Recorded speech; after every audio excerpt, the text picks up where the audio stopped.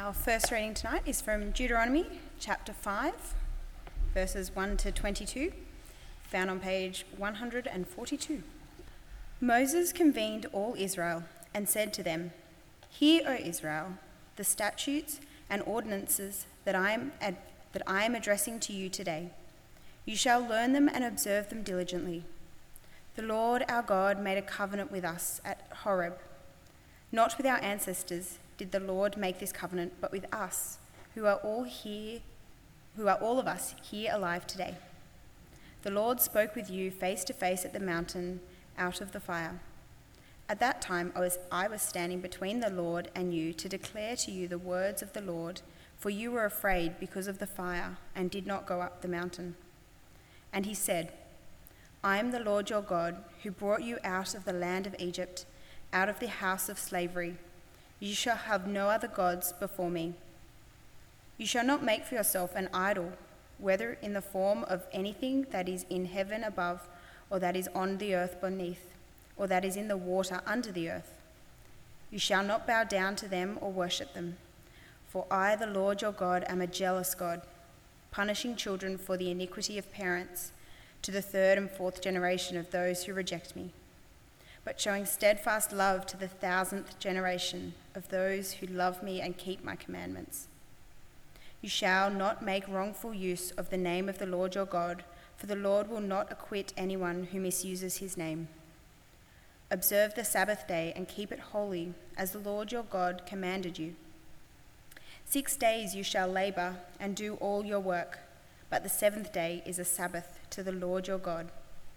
You shall not do any work, you or your son or your daughter, or your male or female slave, or your ox or your donkey, or any of your livestock, for the resident alien in your towns, so that your male and female slave may rest as well as you. Remember that you were a slave in the land of Egypt, and the Lord your God brought you out of there with a mighty hand and an outstretched arm. Therefore the Lord your God commanded you to keep the Sabbath. Honor your father and your mother, as the Lord your God commanded you, so that your days may be long and it may go well with you in the land that the Lord your God is giving you. You shall not murder, neither shall you commit adultery, neither shall you steal, neither shall you bear false witness against your neighbor, neither shall you covet your neighbor's wife, neither shall you desire your neighbor's house or field or male or female slave or ox or donkey or anything that belongs to your neighbor. These words the Lord spoke with a loud voice to your whole assembly at the mountain out of the fire, the cloud, and the thick darkness, and he added no more. He wrote them on 2 stone tablets and gave them to me. The second reading comes from Romans chapter 7, verses 7 to 13, found on page 918.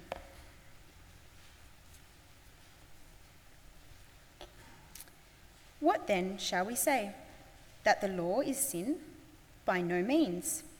Yet if I had not been for the law, I would not have known sin. I would not have known what it is to covet if the law had not said, you shall not covet. But sin, seizing an opportunity in the commandment, produced in me all kinds of covetousness. Apart from the law, sin lies dead. I was once alive apart from the law, but when the commandment came, sin revived, and I died, and the very commandment that promised life proved to be death to me. For sin, seizing an opportunity in the commandment, deceived me, and through it killed me. So the law is holy, and the commandment is holy, and just, and good. Did what is good, then, bring death to me? By no means. It was sin working death in me through what is good, in order that sin might be shown to be sin, and through the commandment might become sinful beyond measure. One of the mantras that you hear in leadership circles is the necessity to both face the brutal facts, just how tough it is out there, how bad things are going, how we're doing as a company, and all that sort of thing. Face the brutal facts, and at the same time, not be crushed by that, but to remain optimistic about prevailing through all the difficulties. typically people tend to one or other of those ends. There are the people that are the problem people. They're all about the problem. They know how bad the problem is. It's a really bad problem. It's really hard, and we're never going to get past it. Or then there are the optimistic people. They're just all very bright and happy, and it's no big deal. And, and both of those people tend not to really get anywhere. The trick is to do both at the same time. And the promise is that more or less if you manage that, then you're likely to succeed in business, to face the brutal facts and remain optimistic about the outcome. Last week we began our journey with the Apostle Paul in his letter to the Romans, particularly picking up at chapter 7 and continuing through chapter 8. And I said that what Romans 7 and 8 do is they kind of draw the map of our souls. They draw the map of our souls. You can see yourself here if you have eyes to see. This tells you profound truths about yourself. Although even then it's not quite about us, it's more about the great victory that God has won in Jesus Christ and locating ourselves in that. And if there's one thing you can say for Paul, it was that he was prepared to face the brutal facts. The brutal facts about himself and about us. I don't know whether you'd call him an optimist. That's an interesting question, actually. I haven't made up my mind on that one. Whether he's an optimist or not, I don't know. But he faced the facts. He's not content to skim the surface of life, to frame the fundamental challenges that we all face in terms merely of our external circumstances, like our knowledge and understanding or our situation, our wealth or health or lack of those things. Now, he goes all the way to the heart, to what he calls, as we saw last week in chapter 7, verse 5, the passions of sin. And that diagnosis turns out to be critical, since, as always, if you get the diagnosis wrong, it makes it very, very difficult to get the treatment right. And that superficial analysis, that superficial diagnosis is, I think, what we tend to see happening. When we're more superficial than Paul, we find ourselves thinking that the basic issues that people face, for example, is ignorance. That what people need to do is to grow in their understanding about how to live and the right ways to behave and how to react to people. When your basic problem is ignorance, what inevitably is the solution is education. And so you get the Safe Schools program, for example. If there's bullying in our schools, what we need to do is we really need to educate people into how not to be bullies. We need to teach people the right ways. And as I say, whether that's parents teaching their children or increasingly schools teaching their students, not just the curriculum, but also all of those life skills and even ethics that parents sometimes seem to sort of outsource to schools. Or the way the apostle puts it is that we turn to a focus on the law. In his case, of course, the law meant the Jewish law, and we'll come back to that in a moment. But whether it's specifically the Jewish law, the Torah as it was called, or a different moral code, what we're beginning to see is that the law, the moral law, will never change a heart. It will never deal with the passions of sin. It can't. It's just not equipped for that. It's not up to that task. Which leads to the question that starts this section, chapter 7, verse 7. If the law fails to change hearts, if simply understanding and even agreeing with and following a moral code is not sufficiently strong to deal with a heart, and in fact is even counterproductive. You remember what the apostle said last week, if you were here, the law actually arouses the passions of sin. It's a deliberately sexual term that talks about that kind of arousal, because that's the sort of realm that he's sort of aware of. It's like that.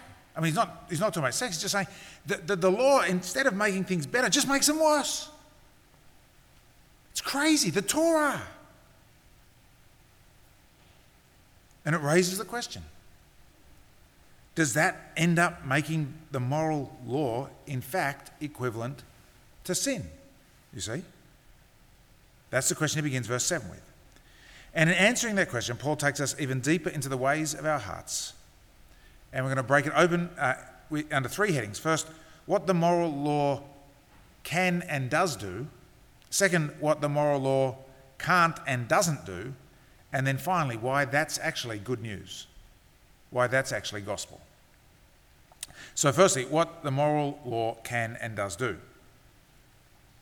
I mentioned last week that part of what Paul is doing in this letter to the Christians at Rome is to combat a particularly vicious anti-Semitism. It's vicious because it's absolute. This view that was held by some of the Christians in Rome, we find out later in the book, is that God had unconditionally rejected his people Israel in parallel to the way that in the Old Covenant he had unconditionally elected them or chosen them, those chosen people. You might think that's pretty way out. Who would think that? Surely, come on, no one really thinks that, do they? And then your historical consciousness kind of clicks in again. You remember the 20th century and you think, oh yeah, actually quite a lot of people thought that. And in fact, it turns out that that sort of view, this hatred of Jewish people and Jewishness in its core, is actually surprisingly common throughout history.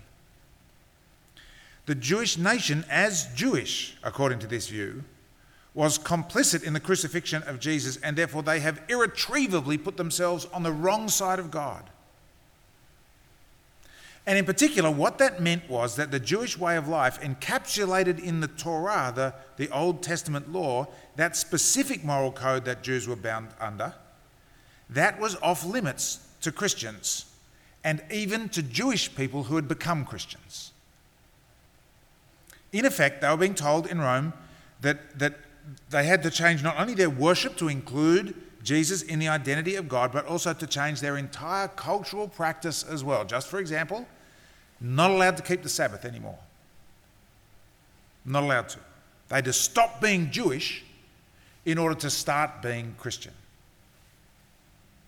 And it's in that context that what Paul is doing here makes sense. He has to really thread a needle. It's actually a very, very precise thing that he has to do, because he's got to say two things at the same time. On the one hand, he agrees with the Roman Christians that all people, as he puts it at the start of the letter to the Romans, the Jew first and then also the non-Jew, the Gentile, all people should worship Jesus as the living and true Saviour and Lord. Yes, he agrees with the Romans about that. But on the other hand, that doesn't mean that the Jewish way of life, encapsulated in the Torah, in the law, and especially the Ten Commandments, is somehow become evil. On the contrary, you can see he says 3-4 times that the law itself is good. Is it sin, he asks rhetorically in verse 7? By no means. That's the great ancient way of saying, you have got to be kidding. Right? Don't even think about it. Or again, verse 12, so the law is holy and the commandment is holy and just and good. Or again, verse 13, he refers to the law as that which is good. And finally, verse 14, he says simply, for we know that the law is spiritual. You can't get higher praise, actually. The law is spiritual. That is, the law is connected to what the Holy Spirit of God is doing. So what is it that's good about the Torah, this moral code? What does and can it do? Well, it's very important to see the example that Paul gives to illustrate his point.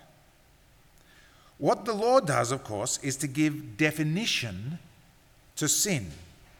Or as he puts it in verse 7, if it had not been for the law, I would not have known sin. And then he quotes the last of the Ten Commandments.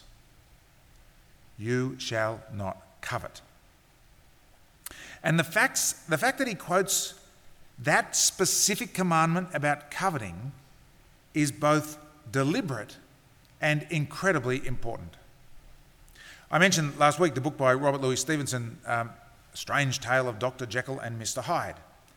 It's a fascinating thought experiment that explores what it might be like if we could separate out the bad bits of ourselves from the good bits. Right? We all experience ourselves as having kind of good parts to us and also some pretty dark parts to us. And Stevenson does this thought experiment. He says, what if you could separate them out from one another? You could be bad, you could be Mr. Hyde at night under the cover of darkness. But then during the day, you could be good. You could be the very respectable Dr. Jekyll. And so here's the thing. One of the purposes of that book is to show us that if we did that, our hide would be terrible. I mean, not just what we think, which is kind of a little bit bad. Occasionally do some, No. Desperately wicked. And one of the ways that we shield ourselves from the knowledge of the real depths of our hide is to stay at the surface. All of us have a moral code of some sort or other, justice and honesty and generosity, at least, some, not extreme, no, we shouldn't be extreme, but just some degree. And we have a moral code, and we all say to ourselves one way or another so kind of frequently that we don't even really notice it. I live up to it. I basically keep it. And when you look at the commandments apart from the last commandment, that makes some sense actually. You can do that. You can convince yourself of that. That's why Paul doesn't quote the others. Because it's in the 10th commandment that you get a specification of sin that shows what all the other commandments are actually getting at. You shall not covet. Now, of course, we still use the word covet because it refers to that kind of wanting that's more than just wanting, that kind of desiring that's more than just desiring. It means to really, really want something, to inordinately desire it. It's a thing that happens in our hearts. And what the apostle is laying out for us here is the fact that it's through the 10th commandment he came to understand that this coveting is the essence of sin. It's to want something more than God. To see that there is something beside God and his love and his salvation that I've got to have if I'm going to be happy. Or to put it around the other way, not loving and resting so much in God that you can be content in any circumstance, in any situation. Covetousness is that state of discontent. And if you get a chance to read Dr. Jekyll and Mr. Hyde, it's a terrific read. Hyde really is just kind of coveting in its quintessence. He's just kind of unrestrained covetousness. And Stevenson's point really is to create a mirror for us to look into and see ourselves. I must have, I must be powerful, I must be wealthy, I must be beautiful, I must be married, I must have that if I'm to have life. And it's a black hole. You know black holes, that sort of this inverse energy thing, they just suck energy in endlessly. And they're never satisfied. It never, ever runs out of desire. The great German Reformation leader of the 16th century, Martin Luther, used to say that you never break the other commandments without breaking the first commandment first.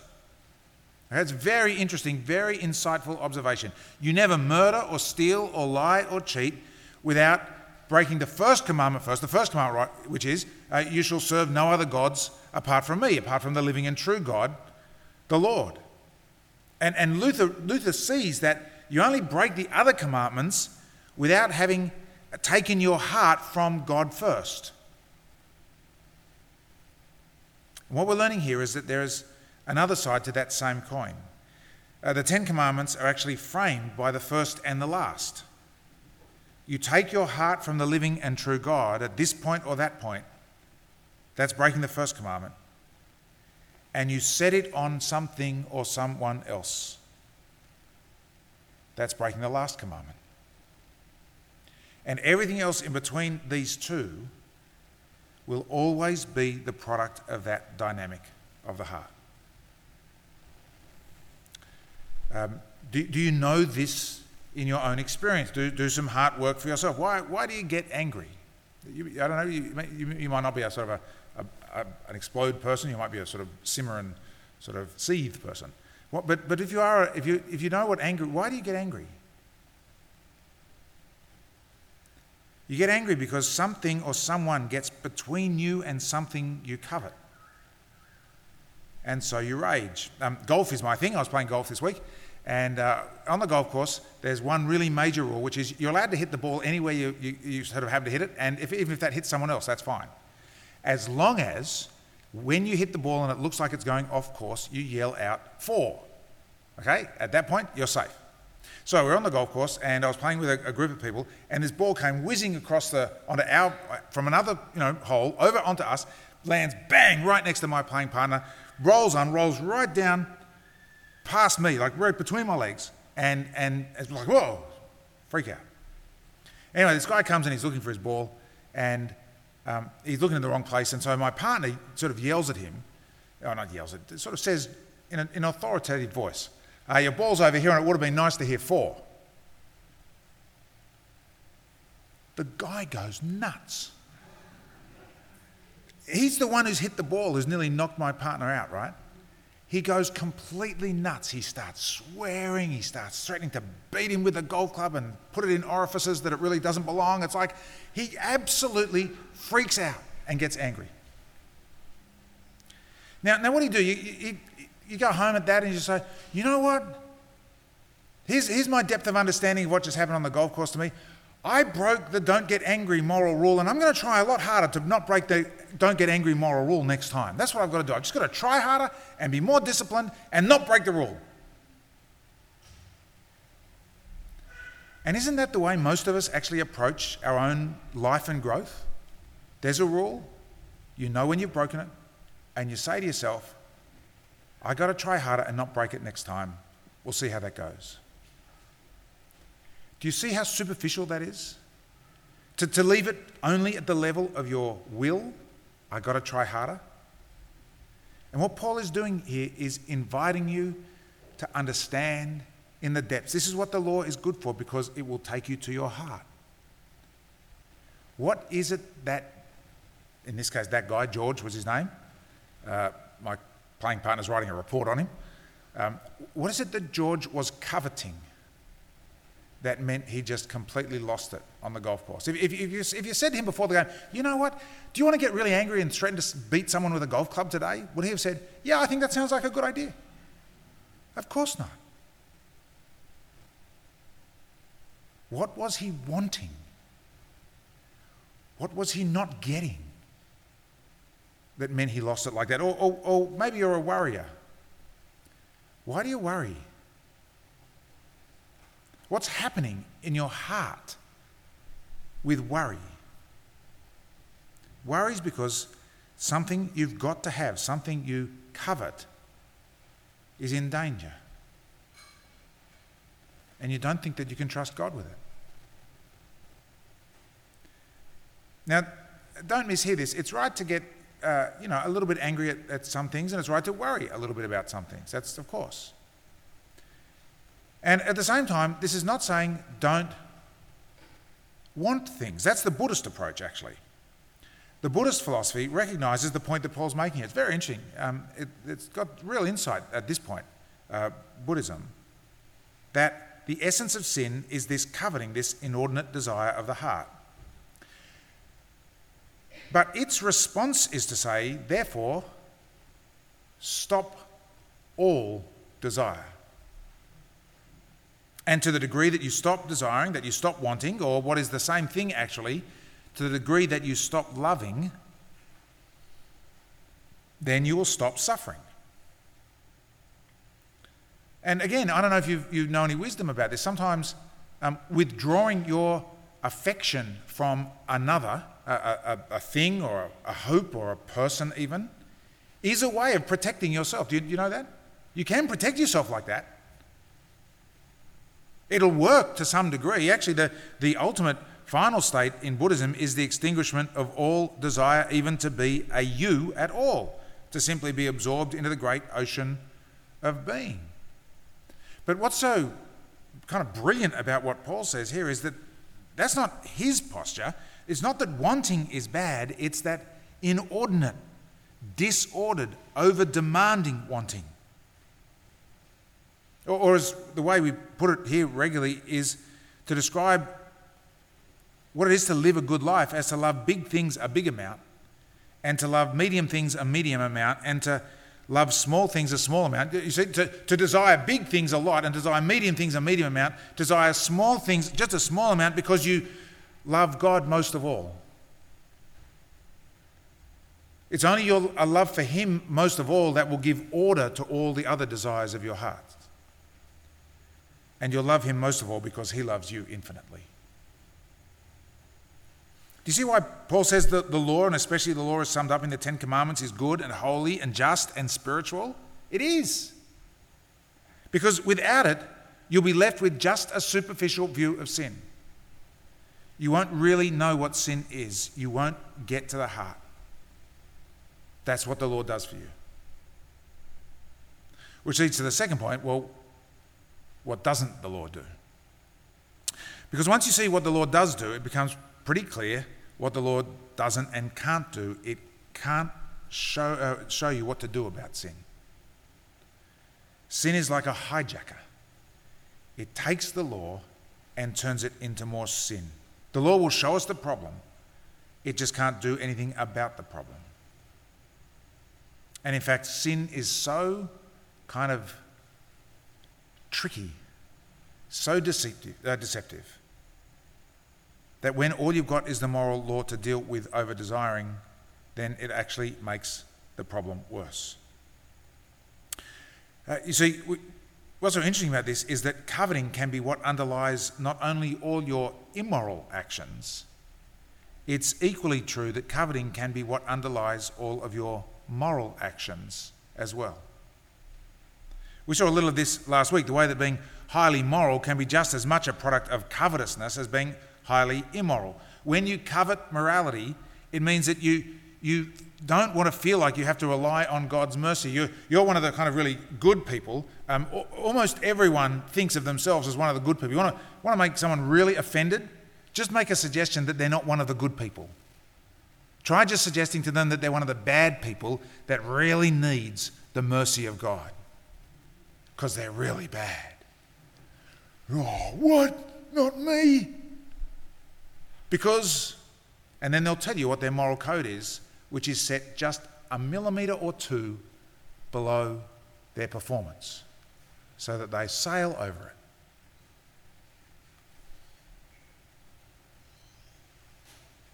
It makes for such huge problems, doesn't it? When that's your stance,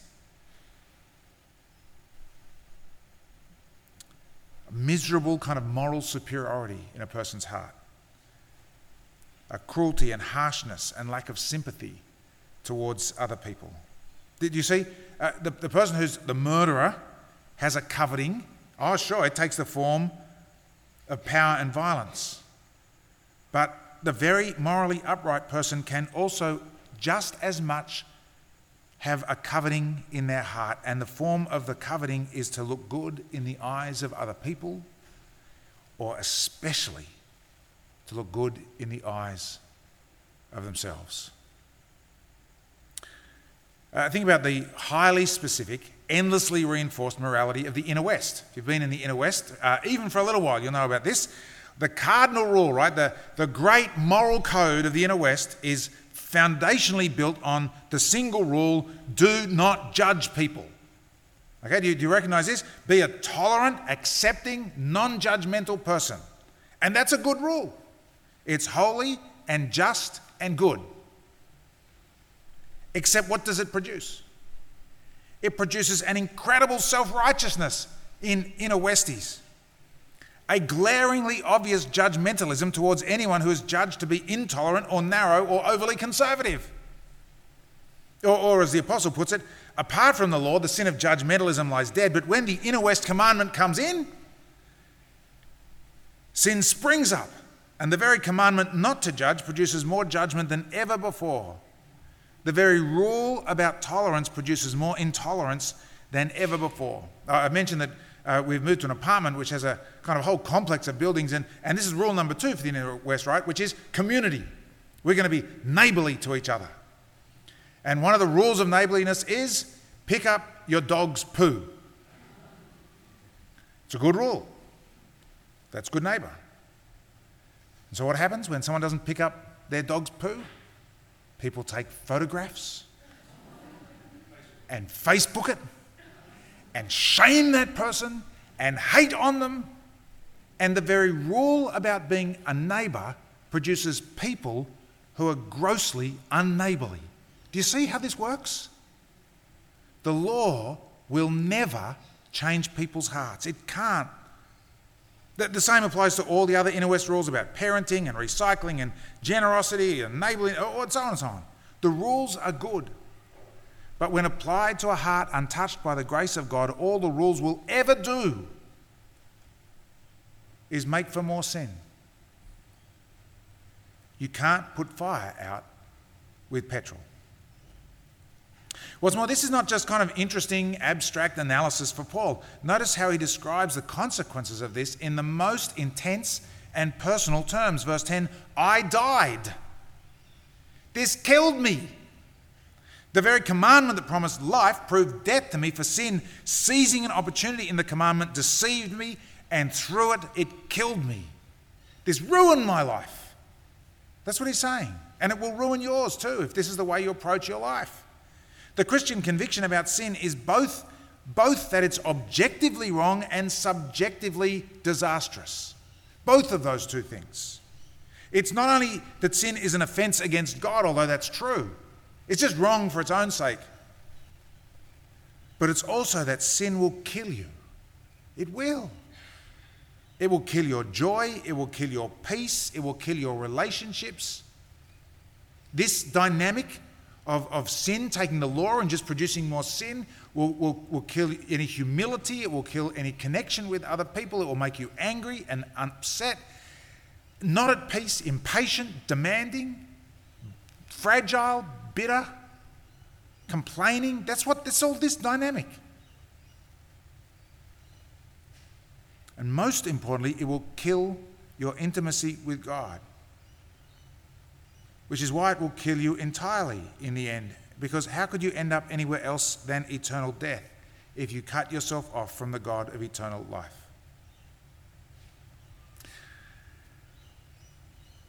Or to put it round the other way, you see, goodness is not just right. It also works. It cuts with the grain of the universe, not against it. Because this is not a morally indifferent world, it's a world created good by a good God. Yes, it's a broken world, and that means often it will seem like evil wins, that lying and hating and betraying and brutalising are things that make sense, but that's not true. That's not true. Not ultimately for a world that's being redeemed by its maker. Which leads to the third point. Why is this all actually good news? Because so far it all just seems a bit depressing, right? Right at the end of the passage in verse 13, Paul indicates that astonishingly, God has a purpose in all of this. This very dynamic that he's described, this fact that the law is hijacked by sin to multiply more sin like a virus, that when the law is brought to bear as a way of trying to put out the fires of sin, all that happens is sin gets worse. It's like a cancer taking good cells and mutating them into that which is destructive and deathly. This terrible thing that sin does, well, it's not just meaningless. It's not just a bizarre accident. No, even in this, the wisdom of God is displayed. Even in this, God is at work. It's phrased in that complicated way in verse 13, but the point that he's making is actually both simple and powerful when he says, in order that, you see that? In order that, there's a purpose that God has here. In order that sin might be shown to be sin, and through the commandment might become sinful beyond measure. In other words, the very fact that sin takes what is good and holy and just and spiritual, the law, the Torah, and twists it for bad, that has as its ultimate effect that you will hate sin more. Hate it. That sin, and especially the sins of the heart, actually become repulsive to you. Or as the apostle puts it, it might become sinful beyond measure. That so often We hear people and we do for ourselves. We just excuse ourselves by talking about our sins in such trivial terms. It was a mistake. I couldn't help it. I was under too much pressure at the time. It just got away from me. I didn't really know what else to do. We just excuse it. We don't hate sin. We just shrug our shoulders at it.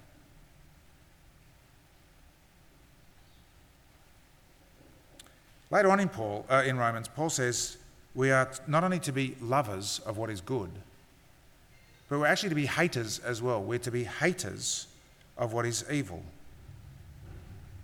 To hate small bad things a small amount, and to hate medium bad things a medium amount, and to hate large bad things a large amount, and to hate sin most of all. As I say, we live in a morally trivialising culture where the most profound thing we know to say about how to live is be yourself. Be yourself.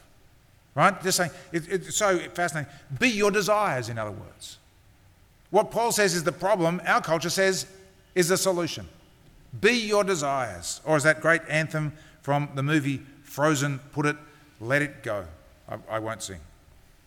Let go of all the expectations and the rules, especially from others, and simply express yourself. Know what your desires are and just get on with being the authentic you by fulfilling them. And Paul says that is the way of death.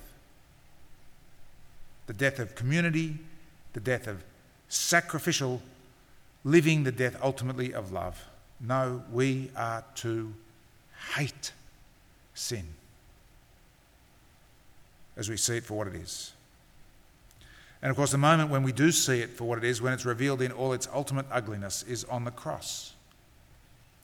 It was my sins that held him there. Do you know that? It was my sins that held him there until it was accomplished. Sin is not just a few mistakes. It's not just a bit of understandable self-care. It's not even just the choice to be myself. Sin requires nothing less than the crucifixion of Jesus to extinguish it. It burns that ferociously. And at the same time, it's even more true to say that Jesus willingly gave himself to that. He handed himself over to the place of sin precisely so that we can be freed from sin, from its penalty and from its power, and ultimately even from its presence. This is gospel, because as you let that be the centerpiece of your heart, as you see Jesus, your heart will be changed. That the law can't do that. The moral code can't do that. The grace of God in Jesus Christ can. And it will. Your heart will be melted and you'll become a greater and greater hater and a greater and greater lover as well. A greater hater of sin and evil, from the grand evils of tyrants and brutes to the petty evils of the covetousness and over-desire of our own hearts in all their myriad ways. Because we're greater and greater lovers of the God of all grace and goodness. You'll be changed from the inside. And as you do that, so you'll live more and more in service to the Lord. That's the first commandment, right? Serve the Lord your God only. Not under the old Torah, not under the old law hijacked into sin. No, in the glorious new life of the Spirit of the living God. Amen.